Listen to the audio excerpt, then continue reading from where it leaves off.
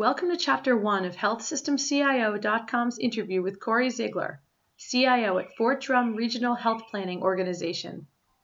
In this segment, Zeigler discusses the unique structure of the organization, which acts more as an operator than an owner of hospitals, how they're leveraging the HIE to pull together data from multiple EHRs, and the role technology can play in reducing the silos that exist between specialties. HealthSystemCIO.com podcasts are sponsored by Imprivata, the healthcare IT security company ranked #1 by KLAS for secure messaging and single sign-on. For more information, visit their website at imprivata.com. Hi, Corey. Thank you so much for taking some time to speak with HealthSystemCIO.com. No, it's my pleasure. So to get things started, can you talk a little bit about the organization, Fort Drum Regional Health Planning Organization? Yeah, I guess being affiliated with the military, you almost have to have a good acronym list to compete with theirs.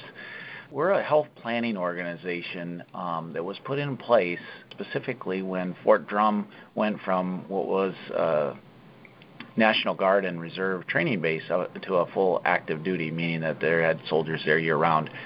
So they went from a couple hundred folks there full-time to now we got 40,000 folks there, soldiers and family members. And generally speaking, they would build a hospital there, but there was a conscious decision to leverage the health system in and around Fort Drum to take care of the soldiers and family members.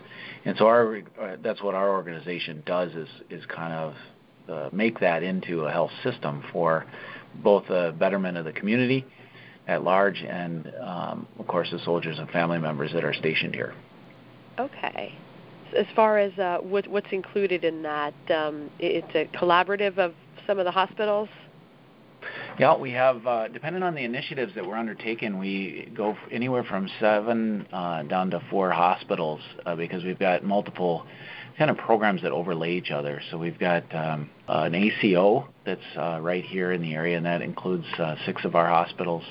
We have a more or less like a Medicaid ACO is how I describe it to folks, the DSRIP, which is a Delivery System Reform Incentive Payment Program, which is part of the Medicaid waiver that's here in New York, is overlaid on top of it, and that has 6 hospitals. And then our planning organization region here includes an additional hospital that's to the south of us that we oversee in some other projects and grants.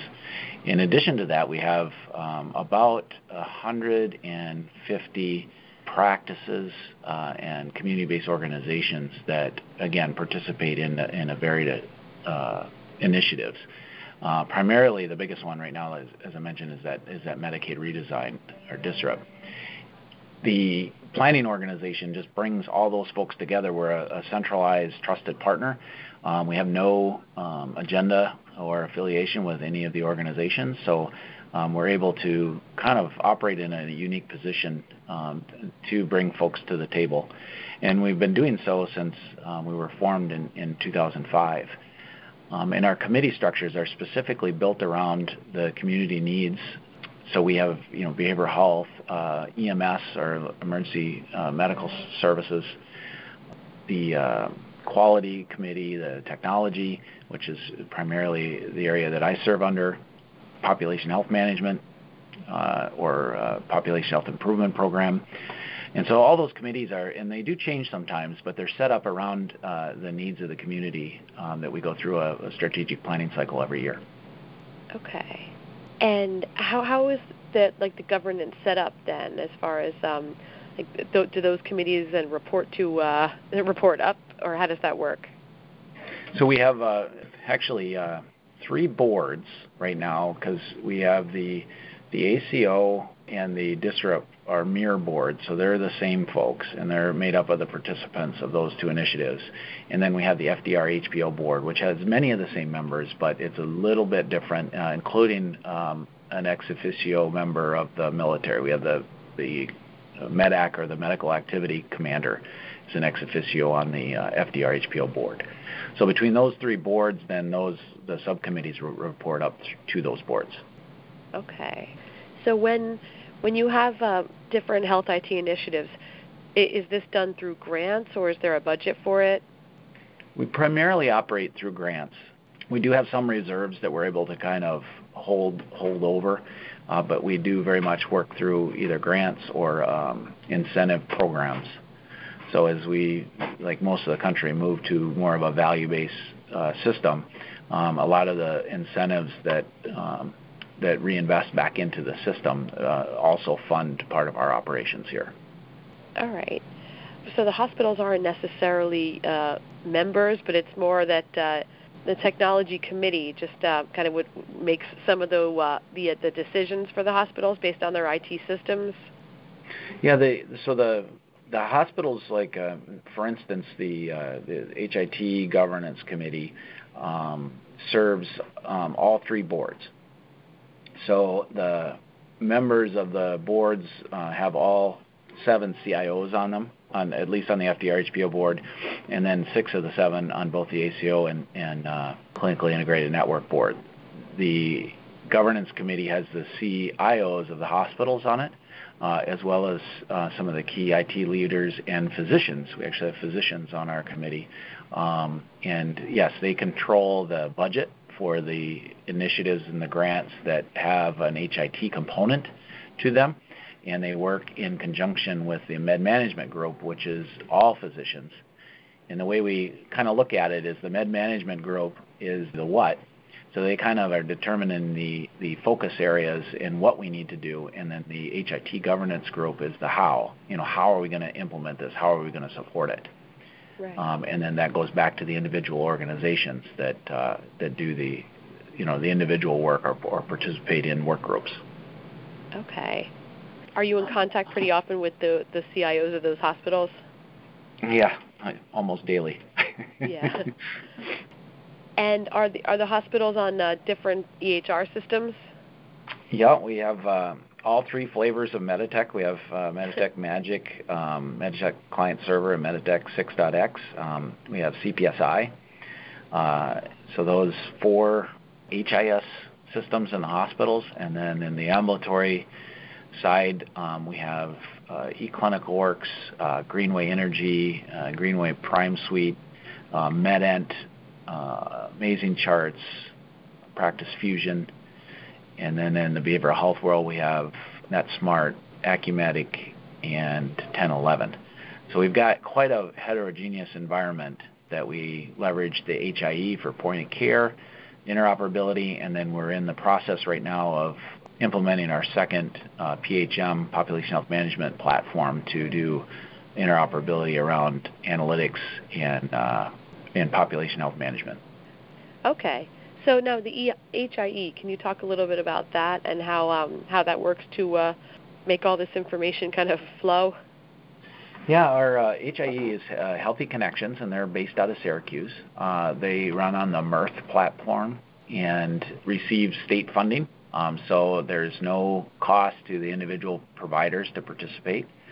They have your traditional, I'll call it HL7 2.x or ADT interfaces, and they also support the CCD and CCDA interfaces, and they have a direct service as part of they operate a HISP or secure messaging between the EHRs.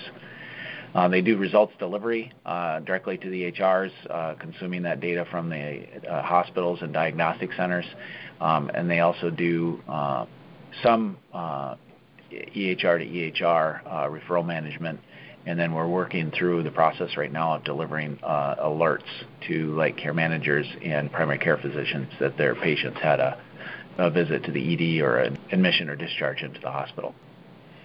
I always use the analogy, back in the day we had the generalist, the country doc that knew everything about you. You didn't have anything clinically that went on with you that person didn't know.